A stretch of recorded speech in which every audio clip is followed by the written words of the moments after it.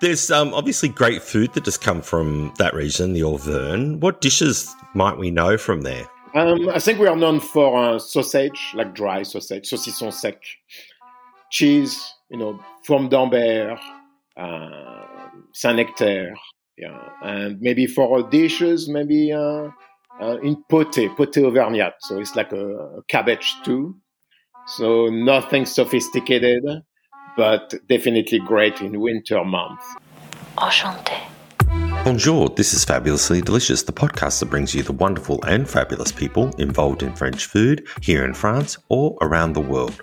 They cook it, produce it, talk, write and photograph it, but above all, they love it. I wanted to change it up a little bit on Fabulously Delicious. Each week I've been bringing you delicious episodes revolved around a specific topic. We've had Cantal cheese, Confit de Canard, Burgundy wine, to name just a few. And then we've gotten to know the guests who are experts on the topic. But in season 1, I had the pleasure of chatting with renowned chefs like Philippe Teza and Gabriel Gattei. So I wanted to dive a bit into French life and bring you a different Fabulously Delicious episode. Going forward, every now and then, I will have an episode devoted to a French chef who's either here in France or around the world. We will discover their love of French food, their career journey, and their life becoming a chef, and what led them to French cuisine. So today, it's the first of a two-part chat with a French chef that has made his home in Canada. He was born in France and trained to be a chef here, moved to the US and then settled in Canada, where he's now the judge on the very popular Great Canadian Bake Off. Bruno Feldeisen is a wonderful chef that, despite a difficult childhood and young adult life in the kitchen, has risen to be one of the best French chefs in North America.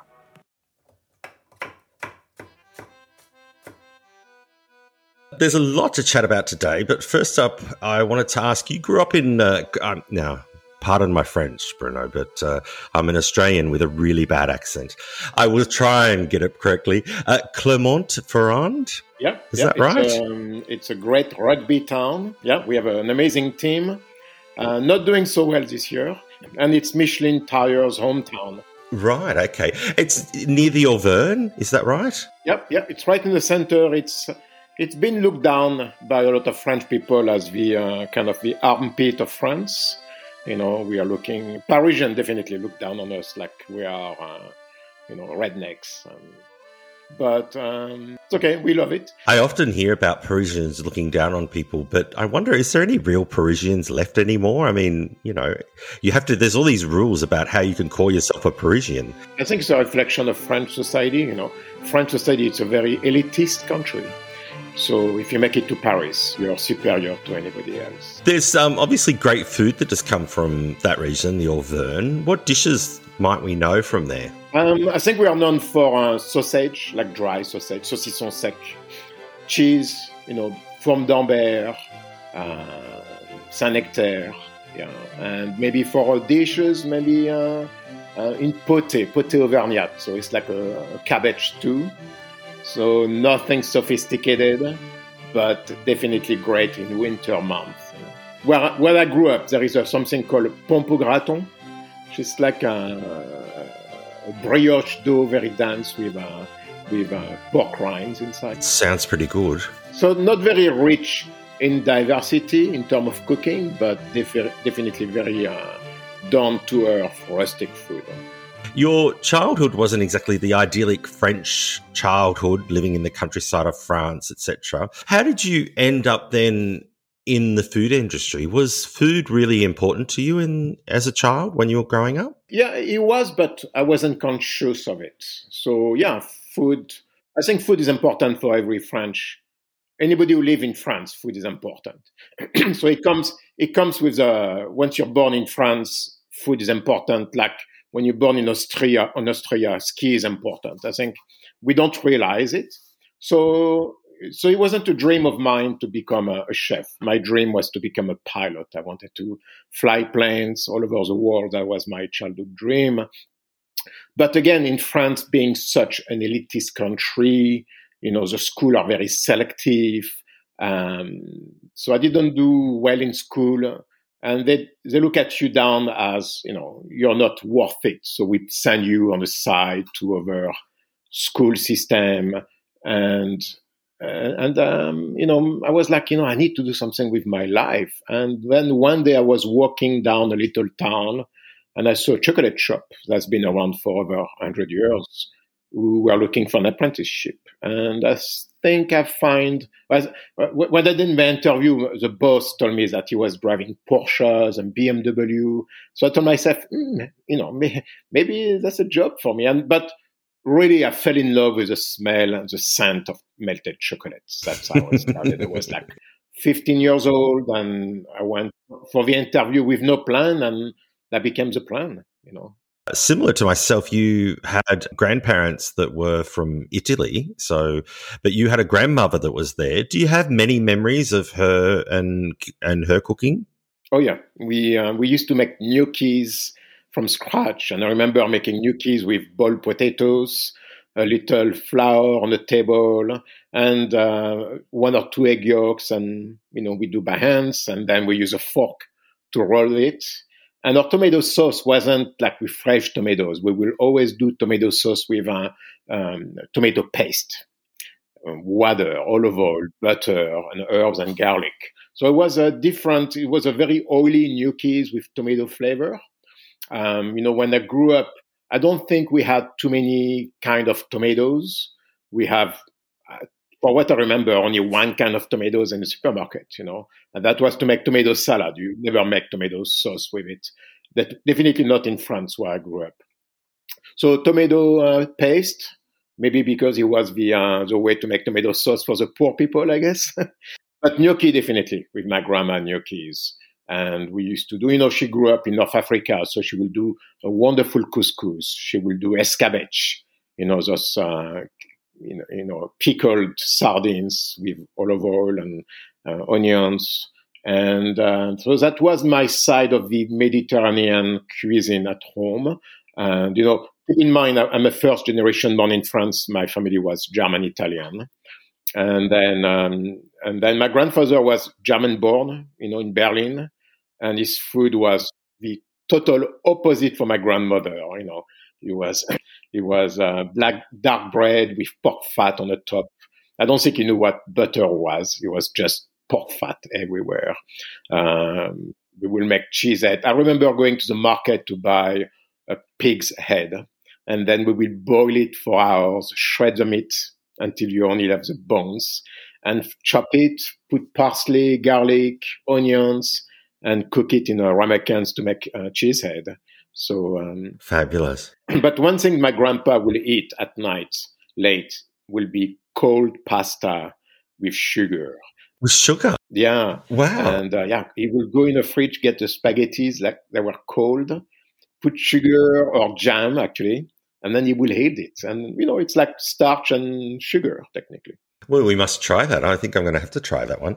You have a son now. Do you cook with him?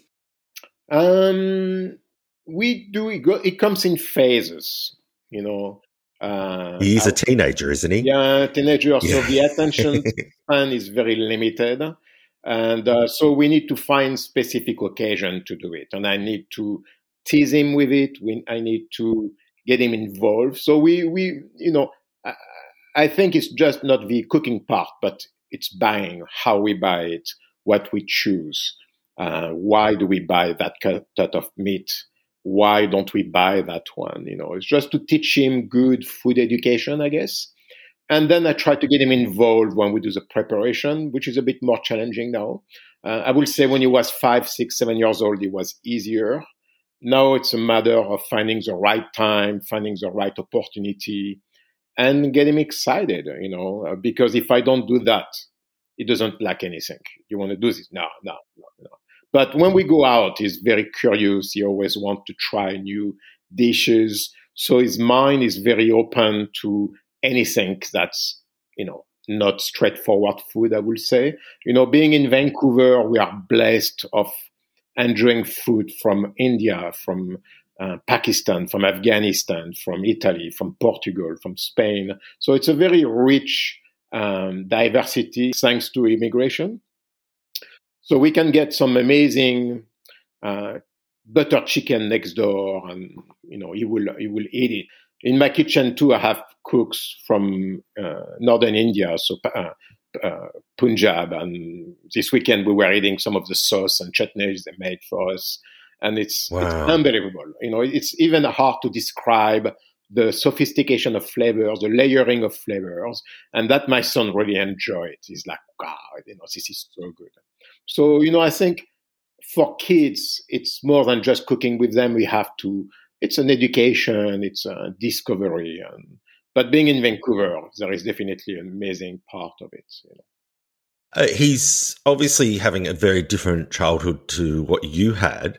I wanted to ask, because you're on record, you've talked about it quite openly in the past about being in the foster system at a very young age. And also you were very young, like myself. I started my first job when I was 15, but I chose to leave school to work. Did you choose to start a job at such a young age, or was you forced to do that? No, well, I was definitely, again, I'm going back to the school French system, which I hate. I think it's a product of the elite. We are producing the elite for the country. And I remember, an anecdote when I moved to the States, I was 22, and my first job, there was a waiter who was 40 years old who was telling me, oh, I'm going back to law school. And I didn't believe him. I said, this is bullshit. You don't go back to school at 40. Until I realized in the US, yeah, you can go back to school. You can become a lawyer at 70 if you want to. And I was like, this is such a great education system where you're not channeled early on. You're not forced. My choice wasn't to leave school when I was 15. I think I was good. I was a good student. But you always come down to your teacher. And, if you have a great teacher, it's great. If you don't have a great teacher, your grades are down and you have no recourses. You have no, at least 35 years ago, maybe today is different. But, I see my son in school today in Canada. It's embracing, it's nurturing, it's building a kid. It's not punishing because you have bad grades. In France, you're still being punished if you don't have good grades. In Canada, you're being helped, you're being nurtured, you're being encouraged. And that's the difference of the school system. At the end, it works great for me. I look back at my career and I'm like, it's a blessing. But, what about the others who didn't succeed? What about all my friends, which I knew are not doing well? And, I was lucky. I was lucky too to go to work with the right people at the right time. To build a resume early on for what I had I think I did it with no plan, but I did build my resume right away with big names. And of course, that's just putting you on the right track. Do you think that, because you mentioned a couple of times now about being first generation French, do you think that because you had you had grandparents that were Italian and German, Mm-hmm. do you think that you really felt French? No, I never. It's funny you say that because, my family grew up, my grandma grew up in North Africa. She arrived in France because of the independence, and her first experience, and she was she was French citizen, but she'd never been to France. And she told me when she arrived in Marseille with nothing, they have to leave in a hurry. A French woman went to see her at the railway station, spit in her face and told her, go back to your country. So I think it set the tone for my whole family that, I think my grandma was never happy. I think she died miserable because she wasn't dying where she wanted to die. And from that, I think I never felt I belonged. Plus you had the component of social background too. So yeah, my first reaction was whenever I can get out, I get out. And lucky when I work in France, in our kitchen, we have a lot of young Americans working with us. Guy from Newport Beach, and we're still friends 40 years later. Guy from New York, and they always tell me, say, come to the US, you're gonna love it. And there is nothing like someone who's cool from California. They take being cool to a level that we cannot achieve in France. And was this young kid from Newport Beach, Patrick Glennon. He was Irish American from Newport Beach in California, a surfer, blonde, blue eyes, a fantastic cook. He will kick ass he would kick the French cook's ass in the kitchen, how good he was. And we became friends, and he kept telling me, he said, Bruno, come over, you're going to love it. And we became good friends, No other French likes him because he was great and successful. And he never cooked. He only cooked in the kitchen because he needed money to surf in the south of France. That was his goal. And I find what means to work hard, to have a goal, and to enjoy life. I mean, the guy was a party guy, yet he was a fantastic cook, and royalty too. 40 years later, we're still friends. And I don't think sometimes you see this in France in the kitchen. French kitchen, and I think it's changed a lot. But when I was in France, it's very one-dimensional. We believe we are the best in the world, and we are not. We believe French food is the best. Yeah, of course, it's structured in a way that is very rich. The ingredients are amazing, the skills. But in the other hand, it does not open it to be embraced by the world in terms of technique. I was amazed. 25 years ago, I will buy a magazine out of Australia. It was Vogue Entertainment Australia. And I was amazed at the quality of the food in the food section, the restaurants. And I'm like, this is amazing. That country is like 10,000 kilometers away from France, yet they have their own culture. They developed something. And I think France, it's changing. It's getting better, but we're still stuck in an old mentality where we don't embrace change. We don't embrace immigrants. I mean, look, France is a country of immigrants, which, London has the best Indian restaurant in the world, and they cherish it. In France, we don't have the best Arabic country in the world because we don't. And that's sad. That's sad, You're listening to Fabulously Delicious, the podcast that's all about French food and the wonderful and fabulous people that make it. If you'd like to support the making of Fabulously Delicious, then there are many ways you can do this. But one of those ways is through Patreon, the link of which is in the show notes for this episode. For as little as the price of a cup of coffee a month, you can receive exclusive content just for you. So check it out. I'm sure you will enjoy, and also it's a way of you supporting me and the podcast and more fabulous French foodies. So what better thing to do than support Fabulously Delicious by becoming a Patreon member? In France, I don't understand how you can have such pride in French food, but then you can do things like put cream cheese on sushi, or we can, have Indian food that has no spice whatsoever to it at all. Why has it got to be changed for the French palate? Because the French are that way. They want it. This mentality, and I know when I travel, when I go back to France, the first things people told me, oh, you cook, you show them how to cook great French food. I'm like, no, I don't. I don't cook what I cooked 10 years ago. I cook what's relevant, what's trendy, what's available. I use French technique, but I don't cook French food. I cook what's the surrounding inspire me. And I think French are different. French wants to cook French food.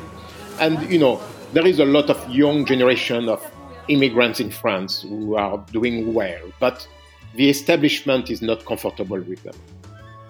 There was a video of, I think it's a chef from Togo, I forgot his name, he's in Paris. And they invited him with Michel Blanc to cook a classic poulet de Bresse. But he made it with his African influence. But you could see on the video Michel Blanc, I think, how uncomfortable he is around him. How, and I'm like, come on, dude, open your eyes. It's a future. It's the way it's going to be vibrant. I think French, I follow a lot of stuff on Instagram about French chefs. And there is something amazing in terms of pastry. But I look some of the food, it's like, what? You're going to charge me 50 euros for that? For what? Because there is movement of arms, there is all this gallantry around. And I'm like, I don't even enjoy it. Give me something substantial, I just saw the last review of the Georges V restaurant by, what's his name? The food critic in England, from The Guardian, I think. And you read it, and it's full of humor, but he is so right, that how pompous and arrogant French food can be. And it's sad because French food is not that. French food is very down to earth, but it is still sold as an arrogant, pompous form of culture, which is not. But, it's more complex because when I moved to California, I was 22. And, French wine, I remember when I was young, I would visit wineries. You're looked down because you're not part of the establishment. And I remember moving to California and going to Chalon Vineyard in Central Coast. And I was received like, they don't care where I'm from. They don't care if I was educated in wine. But the door was wide open, and I tasted wine was amazing. Chalon wines was, and all over California is like this. Everybody enjoy wines. So I think, the Spanish did it. They created that food culture, modern, vibrant, and they stole it from the French. Today, the food capital in Europe is not Paris for me. The food capital is London. It's Amsterdam. The excellency we have in France is a product, the produce, the farmers, the small artisan. That's a strength for French cooking, I believe. So your first job you mentioned before was in a chocolate shop. It was quite a prestigious one. Yeah, they were around for 100 years, and the equipment must have been 80 years old. I mean, everything was running with a big belt system, and the floor was just concrete and sawdust. Very old, and we will make everything from scratch. Pralines, candied orange. So it was a very seasonal job. So in summer we will do all the liquors. So with cornstarch in big chambers. I mean, you go home, you're like white, and then we will do the candied orange. We will get almonds whole. We will boil them to remove the skin, make marzipan with it. So it was I learned a lot. And in winter we will do all the truffles for Christmas. And it was nonstop. I have a great boss. My maître d'apprentissage was a fantastic man, and he became almost like my first father figure around me. Learned a lot. Learned the principles, the basics, the respect. Not easy, but actually it was a kitchen with very little bullying, which was good. But that was good for me. That established parameters, a strong platform, and good working skills, which helps you when you turn 20, 25, for sure. And your apprenticeship was for 2 years, and you finished it with a kind of perfect exam. Is that right? I think I scored one of the highest score in the whole academy, all over France. All the, it's called a certificate. So CAP, Certificate of Apprenticeship Professional, Certificate d'Apprenti Professionnel. And I think my score was 380 out of 400. I got the medal, I got the certificate. And pretty amazing for a kid that's grown up in a foster system, leave school at 15 to do that. Yeah, it was easy. It wasn't, sometimes it's hard, but I remember I cruised through it, and my boss was elated because, of course, he made him look like an amazing instructor, which he was. But after, the recognition as a boss, as a professional was huge for him. For me, it was just the first steps with that. I mean, he told me right away, you need to go to Paris. You cannot stay here. You have to go. The world is waiting for you. And I moved to Paris to work at, a higher level of expertise, technique, like the way they do it was amazing, flavor-wise. I worked with an amazing, what was his name? Michel, I forgot his last name, but he was a chef, down to earth, very good at his technique. But unfortunately, I did experience a lot of bullying in that kitchen and sexual harassment as well. And so I decided to leave after a year and a half. And then a stroke of luck, one of our, somebody came to do a stage with us. And this guy was Frédéric Robert, and he was Alain Ducasse pastry chef. Now, keep in mind, I have no idea who Ducasse was. And actually, at that point, Ducasse was still very... and we call him Dudu. His nickname was Dudu. And Dudu was almost unknown. I think he only had a star Michelin, and he wasn't in Monaco yet. And then one day, Chef Ducasse called me and he's like, Frederick spoke to me about you. He said, you're amazing. I want to hire you as a chocolatier for a new project. And I said, no, because I have no idea who he was. I'm like, no. And Wow. because, if you work in shops, it's a different world compared if you work in restaurants. Yeah. So I said no, and then he called me again. He said, Bruno, come, I have this huge project in the Basque Country. You're going to love it, and I want to hire you as a chocolatier. I decided to go and say, yeah, you know what? Let's take a chance, and I go.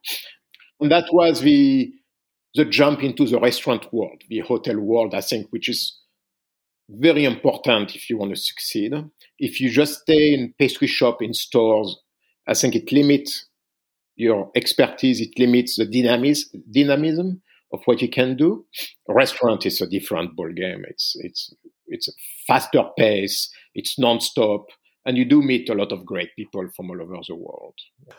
Working in commercial kitchens is a very stressful environment. You've mentioned already about bullying and even sexual harassment there.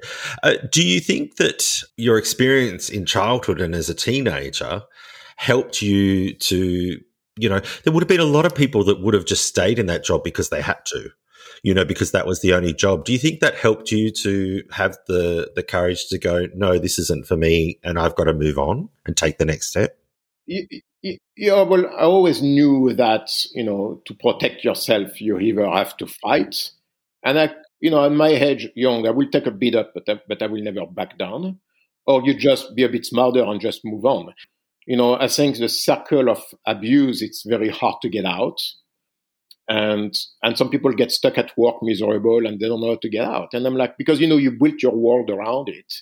And they make you feel like, you deserve that job and you deserve the abuse. But with my life experience, I knew that you don't. You just have to punch back your way out. And so I'm like, yeah, I don't need to take that abuse. I need that job and I need that on my resume. But once my year is done, I'm out, and there is other things. So some other kids stay because that's all they knew and they were afraid. And at that time in France, if you open your mouth, you'd be blackmailed. And I think still today.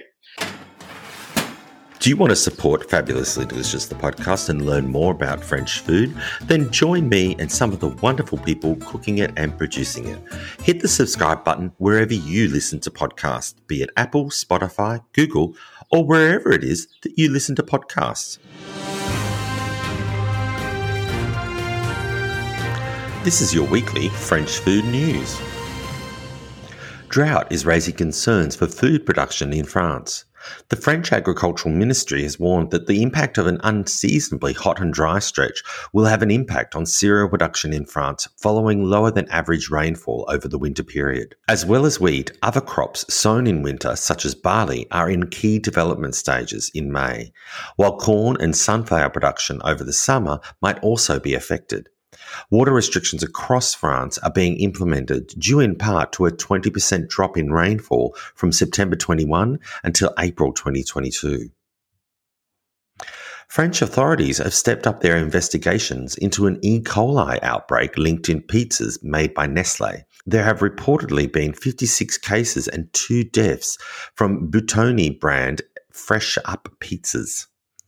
The Paris prosecutor's office opened a criminal inquiry into the incident. Charges include the involuntary manslaughter of 1 person and injuring of 14 others, and marketing a product dangerous to health. A judicial inquiry is led by an investigating judge and has opened at the request of the public prosecutor to carry out such a highly complex investigation. More than 50 children are part of the 56 cases reported. What would be your fondest memory, on a brighter note, what would be your fondest memory of working in French kitchens in France? I think the friends I made. Yeah. I mean, those kitchens were hard, long hours, but you rely on each other. Even with the abuse, you help each other, you lift each other. Cooks on the same level. Then there is a sous chef, which is a different ball game. Then there is chef de party. But as a line cook, you do help each other. You do compete too, but you know what it takes. You know the sweat.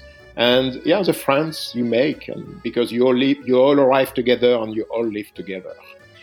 And so that's, I will say, the fond memories, because it was comforting in difficult time.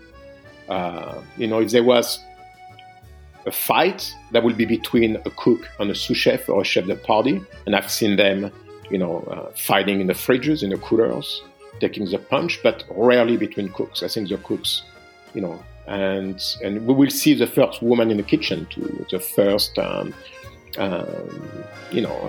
those girls took a lot of abuse, because let's face it, a lot of French chefs don't like women in the kitchen. I mean, look, I spoke up once and I say, you look at Paul Bocuse, and I'm going to take a lot of shit from that, but look at Paul Bocuse. Sure, he's a father of everything, but still today, when you arrive in his restaurant, there is black men dressed in little red monkey uniforms at the entrance as doorman. My son found it shocking. I find it shocking. I guess nobody else do. And for me, this is a form of passive racism. If you only hire somebody of color to be the doorman in your restaurant, and those doormen are dressed like a little monkey in a circus, and you can Google it, look at those photos, that shocked me. And I don't want to be part of that, because things doesn't have to be that way. So, we're touching the subject of racism, of bigotry, and it's everywhere, but I think it's more prominent in France. We still have a long way to go in France. But is there one restaurant kitchen that you would have loved to have worked in? Or one chef that you would have loved to have worked for? No, because I was loyal to Chef Ducasse. He was very good to me, and I was good to him. And Ducasse was, he has this, this fatherly feeling. When he speaks to you, you just melt, because, keep in mind, I met him after his plane crash. So I don't know if you remember the story. He was consulting for a restaurant in Courchevel. He took a plane back with his crew. A small plane crashed. He was the only survivor, and he has this, and and I met him right after the crash, maybe a year and a half, where he was walking around with canes. His hair was like looking on the side. And he was, so anchored on the moment. I felt this guy is like, he cares. I felt like he cared about his cooks. And only after I know the story that he was the only one to survive, and he felt very guilty for a long time after. And, I think Ducasse was for me like, the guy who say, you can do it. And he was always supportive. When I came to him, I said, Chef, I'm going to America. And he's like, sure, go. And if you're tired of it, call me and you come back with me. He never say anything else. He said, yeah, go. Go explore, go see. And yeah, that's what I like about him. I will go back to his kitchen. You've just mentioned that you moved to America. How old were you when you went there? 23. Okay, so still pretty young. Oh, yeah, naive as you can be, a backpack, no plan, very little money. I have a friend who went the year before. He was a waiter. His name was Jesus. And Jesus went to LA, and he kept, no email at that time, nothing, but we will get postcards. He said, oh, guys, you have to come. We have to come. So a year later with a friend, I'm like, you know what? Let's get backpack and we go. And so first we flew to New York, because I have some cooks we work with in New York, and we stay in New York, and it was the typical New York experience. When I arrived, I was like, no scared, fairly naive, and I just loved it. Just the way people walk, talk, eat. I felt I belonged right away. I never felt as a foreigner. And it was a New York experience where for breakfast we go to a diner, and to that day I still eat for breakfast the same when I go out: 2 eggs over easy with toast. It's not very French of you. Yeah, I know, but because that was my first breakfast in America with what was his name? Patrick, I think. No, I forgot his name. And the elevator was the one operated with the cage, and somebody was moving it up and down. I remember watching at 2:00 in the morning on public television. So I never seen cable in France, because we didn't have. We have 5 channels, but in New York, you had cable. We have the cable box. And I remember watching Iron Chef from Japan at 2 o'clock in the morning on those local, because in the US, there is like public cable, so you can buy your time and put whatever you want. So there is a wacky stories, there is weird stuff, but there was the Iron Chef, the real one from Japan at 2 o'clock in the morning. And I will watch it. I said, well, this is nuts. This is crazy. But that was 20 years before the Food Network, And I love this eccentricity. We ate in a restaurant again, We ate at a David Bouley restaurant. We had a Chanterelle, and we felt welcome, And those were the restaurant of New York. That was the top of the top. Yet, as a young guy, I was feeling welcome. I was respected. I was never looked down that when you go to France, if you don't have the right jacket or a tie, you cannot sit at that table. In New York, it's like, yeah, come spend money with us and have fun. And, that was I like. And I stayed in New York, not to work. We just enjoyed for 3 weeks. Then I moved to LA to see Jesus, my friend Jesus. And there was no Jesus at the airport. So we ended up with my friend staying in Inglewood in a motel, $25 a night. It was a weird experience, but again, I was naive. I think my eyes were like wide open to the new things, and then couldn't find a job, starting to run out of money. And then I found a job in a pizzeria downtown LA on Olive Street in the late 80s. Today is a bit better, but in the late 80s, that was scary. That was full of gangs. And after 5 p.m., there is nobody. It's just homeless and gangs on the street. So we work in that pizzeria and we live inside for a week because they have nowhere else to play, making pizza. The guy was an old Russian Jewish immigrant. And, I wasn't scared. I was just, this is cool. This is cool. We're having a good time here. And then I met an amazing chef who really took me under his umbrella, and his name was Joachim Splichol, who today run, I think he sold everything, but at that time he was the upcoming, with the chef from Spago was the, upcoming chef in the US. And we opened a restaurant called Patina, 27 years ago. That was a place to go eat. He never became famous like Wolfgang Puck, but Joachim, I think today in LA, probably a quarter of the chef in LA work for him at one point or another. And Joachim was he was the opposite of Ducasse. He was cold, distant, very hard to work with, but he was an excellent boss. Teach me how to embrace American culture. He told me, if you're going to come here to cook French food, you're wasting your time, pack your bags, go back to France. But if you come here and embrace what people want, you're going to become very successful. And I worked with him in Carmel, Monterey, left and right. And he made me understood that in the US, there is culture. There is something called pop culture. There is there is immigrants coming from all over the place. And he said, in your kitchen, you're going to have immigrants from Mexico, San Salvador. Those guys know how to cook. And he told me, remember, he said, those guys are the best cooks you're going to work with. And I'm like, how? Because again, I was conditioned as a French cook. I thought the French were the hot shit. And then I work along Mexican cooks, and those guys are fantastic. They've never been to a cooking school, but they work hard. They know how to cook. They understand flavors.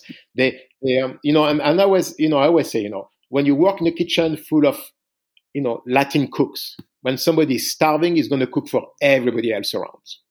If you work in a kitchen with just Americans, if he's starving, he's going to cook. He's going to make a sandwich for himself. So the dynamic is different. The team spirit is different. And working in that kitchen in Los Angeles in the late 80s and 90s for me was eye-opening. It was a time I had my first mole sauce. All those things are very complex. My first taco, my first burrito, we used to go to El Pollo Loco to get charcoal grilled chicken with Mexican sauce. And it was so good. Simple, but so good. And with Joachim, we learned to do stuff that people enjoy, to be different, to be, we used to make a corn creme brulee. Yum. Yeah, we used delicious. to make corn candied. We used to infuse the cream with popcorn, strain it, and that creme brulee was amazing. Now if I do that creme brulee in France, I'm going to be fired. The problems I have is I love Mexican food as well, and I love to cook it here. But trying to actually find corn is a problem here because the French just don't like it. They feed the pig and use it for fuel for the cars. Yes, that's interesting. So that inspired me. I'm like, this is what I want to do, And we used to go to farmers market. We used to, that was. I always say, open space, create an open mind. Small space, narrow your mind. And, the US is a huge country and you can drive it and just be inspired by everything around you. And for me, I was inspired working along, cooks from Mexico who barely spoke English, but they were teaching me, we never spoke, I learned Spanish in Mexican kitchen. But they were telling to me in Spanish what to do, and I understood somehow because they were good at what they were doing. And Joachim ended up building a huge empire, of Pinot Bistro, Patina. We used to do catering for the Emmys, the Grammys, by the thousand. And I never done this. I learned how to cook in volume, high quality food. And I've seen it in LA with other chefs like Michel Richard. He had a restaurant called, what's his name? Citrus in LA in the late 80s. They will do 400 covers a night. Wow. Top quality food, and I will look at that kitchen. In France, you do 40 covers, you're in a shit. You cannot do it anymore. In LA, the whole system built up around how to produce high quality food a night. And I look at the lines, they were doing things. It's like, those guys are genius, You cannot do it in France, but you can do it in the US. And so I loved it. I loved every minute, every moment. I felt at home. I never felt as a foreigner. I think there's a beauty of America or any country outside of Europe. I think you are encouraged, you are judged on what you did today. They don't care what you did yesterday. You are judged on the last dish you did. People are thrilled about new things. People are very curious. You could say, they are less judgmental. I agree. I think French were maybe a bit too judgmental. In the US, people are more, extremely curious. They are not critical the way we are in Europe, but they do enjoy life better. And I think it creates that huge market for creativity. And pop culture is a result of that. Create and see the reaction and then move on. And I think you can apply it to food as well. You're listening to Fabulously Delicious, the French food podcast. Do you have a passion for one particular French dish, ingredient, or cooking technique? Add to that, do you have a story to tell? Well, I'd love to hear it, and I'm sure many of our Fabulously Delicious audience would too. So get in touch, slide into my DMs. I've always wanted to say that. On Instagram at Andrew Pryor Fabulously, as I'd love to hear from you and hopefully have you on Fabulously Delicious. Trying all this fabulous new food that you're getting influenced by there, the mole and things like that. Did you ever think of becoming a cuisine chef as opposed to a pastry chef? So I did. So in France, I became a chocolatier with a diploma. But when I worked for Ducasse, on my day off, I would work in a fish station because that was the hardest station to learn in his restaurant. And keep in mind, a fish station in France, you get your fish at 10 a.m. delivered. You have an hour and a half to set up everything for your service starting at noon. So it was a fast pace. All the fish was amazing. I mean, nothing caught in a net, all line caught fish. Early in the morning, they will be delivered. I think probably still moving. So I learned that, speed, organization, how to burn your fingers and move on, And I always loved cooking. But when I moved to the States, I moved there with the idea I would become a chocolatier, but there was nobody making chocolates. Actually, the only chocolate shop was Godiva. There was no chocolate artisan when I moved to the States. The way you have to do. The bean to bar concept was non-existent. Hershey's, people ask me, what do you work for?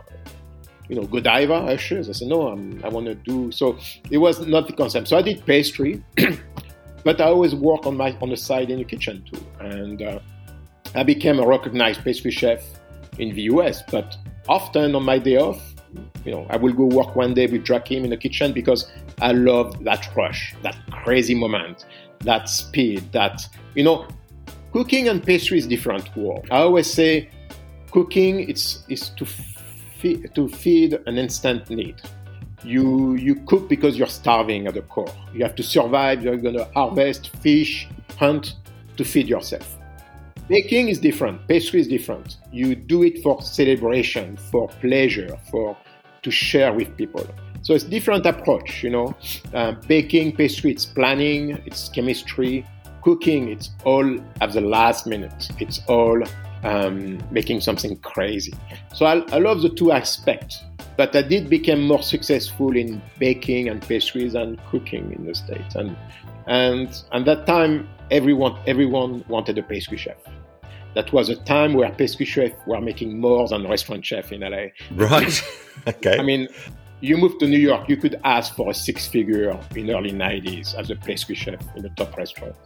So there was that wave of, Food Network, pastry magazines. At that time, I think it was 20 of us, we were in high demand for pastry. You now live in Canada. Why did you move to Canada and when?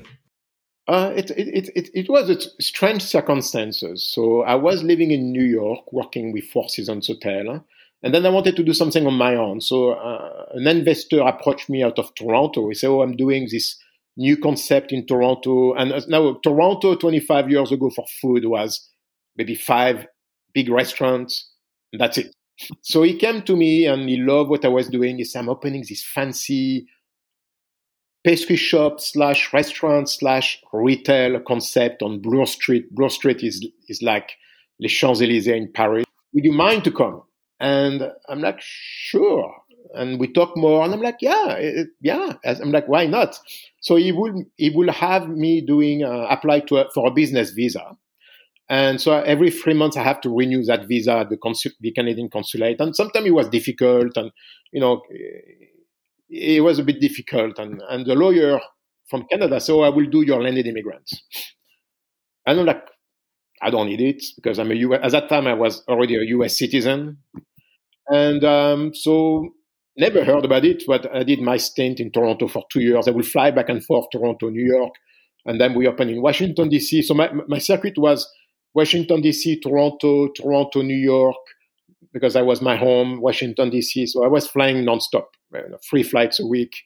Loved it, making great money and doing in Toronto something nobody's seen it, like a high concept French pastry restaurant.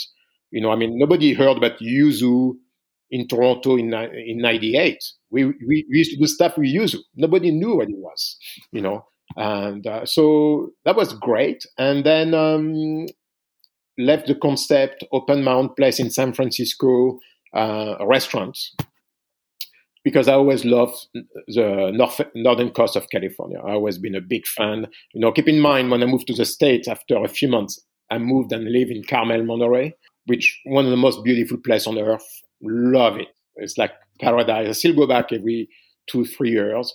And I always loved San Francisco as a food town. Was just, an amazing place. You could see the synergy of the weather was like so unique. It's cold in summer, warm in winter. There is the daylight in San Francisco because, the way the sun moves, and there's a lot of white building in San Francisco. It's very bright, very, and then around 2 p.m., this is a fog coming from the ocean, and the city becomes chilled and cold, and you're looking for a warm place. I love that dynamic. And so I opened a place in San Francisco, and I realized San Francisco was a tough city to cook. It's a small town. San Francisco, it's probably the 6th largest city in California. It's not, San Jose is bigger. Sacramento, I think, is a bit bigger now. And San Francisco, it relies on tourism and convention. That's your bread and butter for a restaurant. And if they don't come, you don't do business. The local don't eat as much. In 2000 I opened in 2002.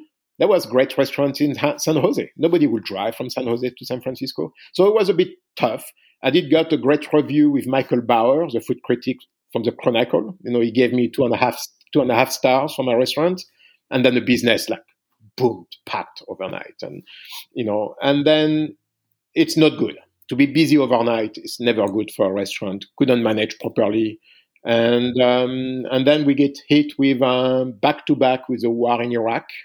So that year, no European went to San Francisco, very little, because there was this climate of the French didn't go with us. And, and San Francisco, it's a very anti-war, peaceful city, but, it was no tourism that year. And then we have the SARS issue too, a lot of people canceled. Yeah. The business went belly up, and I have to drop out from the restaurant, close it, because I wasn't making money, and San Francisco, it's tough for restaurants. In good time, it's difficult. So in bad time, it was a nightmare. And then within 3 months, I get in a mail from the Canadian immigration that I was accepted to move to Canada. I was pure coincidence. And I always love Vancouver. I will come to Vancouver often from San Francisco, 2-hour flight. And Vancouver at that time was still cheap. You could rent a condo in a waterfront for $600, $700 Canadian, which is not the case anymore. So I kind of have a little getaway home in Vancouver. Exchange rate was great, 2 hours flight. And then when I'm I'm going to take a break. I'm going to take, I deserve a break. So close my restaurant, sold all the equipment, what I can, and moved to Canada. And I'm life is good here, life. And then I met my son's mom. She became pregnant, and I was supposed to move back to the States because I was Four Seasons Hotel wanted me to do a new project, and my GM from New York was part of that project in California, the new Four Seasons at White Lakes Village. But because medical insurance will not cover her for her pregnancy, I'm I cannot do it. I'm staying in Canada. And this struggle a little because, Canada is a different ball game, it's a different market. You don't get paid the same. Now it's better, but in 2002, 2003, Vancouver, if you ask for 50 grand for a chef position, people look at you with eyes like this. It's not the same kind of, entrepreneurial spirit. It's very reserved, very, they do copy a lot in Canada, I find, in terms of restaurant. It's better today, but, you could go to Vancouver restaurant 20 years ago, and it was all spit copies of restaurants in LA and San Francisco. I won't give any names, but, those guys went to San Francisco to learn. So, you do have to learn one way or another, but... What a fabulous chat with Bruno. Next week, we dive into all things Great Canadian Bake Off. Don't forget, if you like this episode, then please subscribe wherever you listen to podcasts and share the podcast around with your friends and family that are into food or just love podcasts. I love to be shared around. I'm Andrew Pryor, and my motto in life is, whatever you do it fabulously. So why not join me every week here on Fabulously Delicious, the podcast. A bientôt and bon app. Hi, I'm Emma. And I'm Joe. And we're the Professional Book Nerds. 2 Mondays a month, we interview authors and talk about their upcoming books, what drives them, and their go-to order at the cafe. On Thursdays, we share recommendations and dive into topics readers face, like how do I actually read the books on my to-be-read list? You can find the Professional Book Nerds podcast on Apple Podcasts, Spotify, or wherever you get your podcasts. Want to learn more about us? Our website is professionalbooknerds.com, and you can find us on Instagram, Twitter, and TikTok at ProBookNerds. We hope you'll come and listen, and as always, happy reading.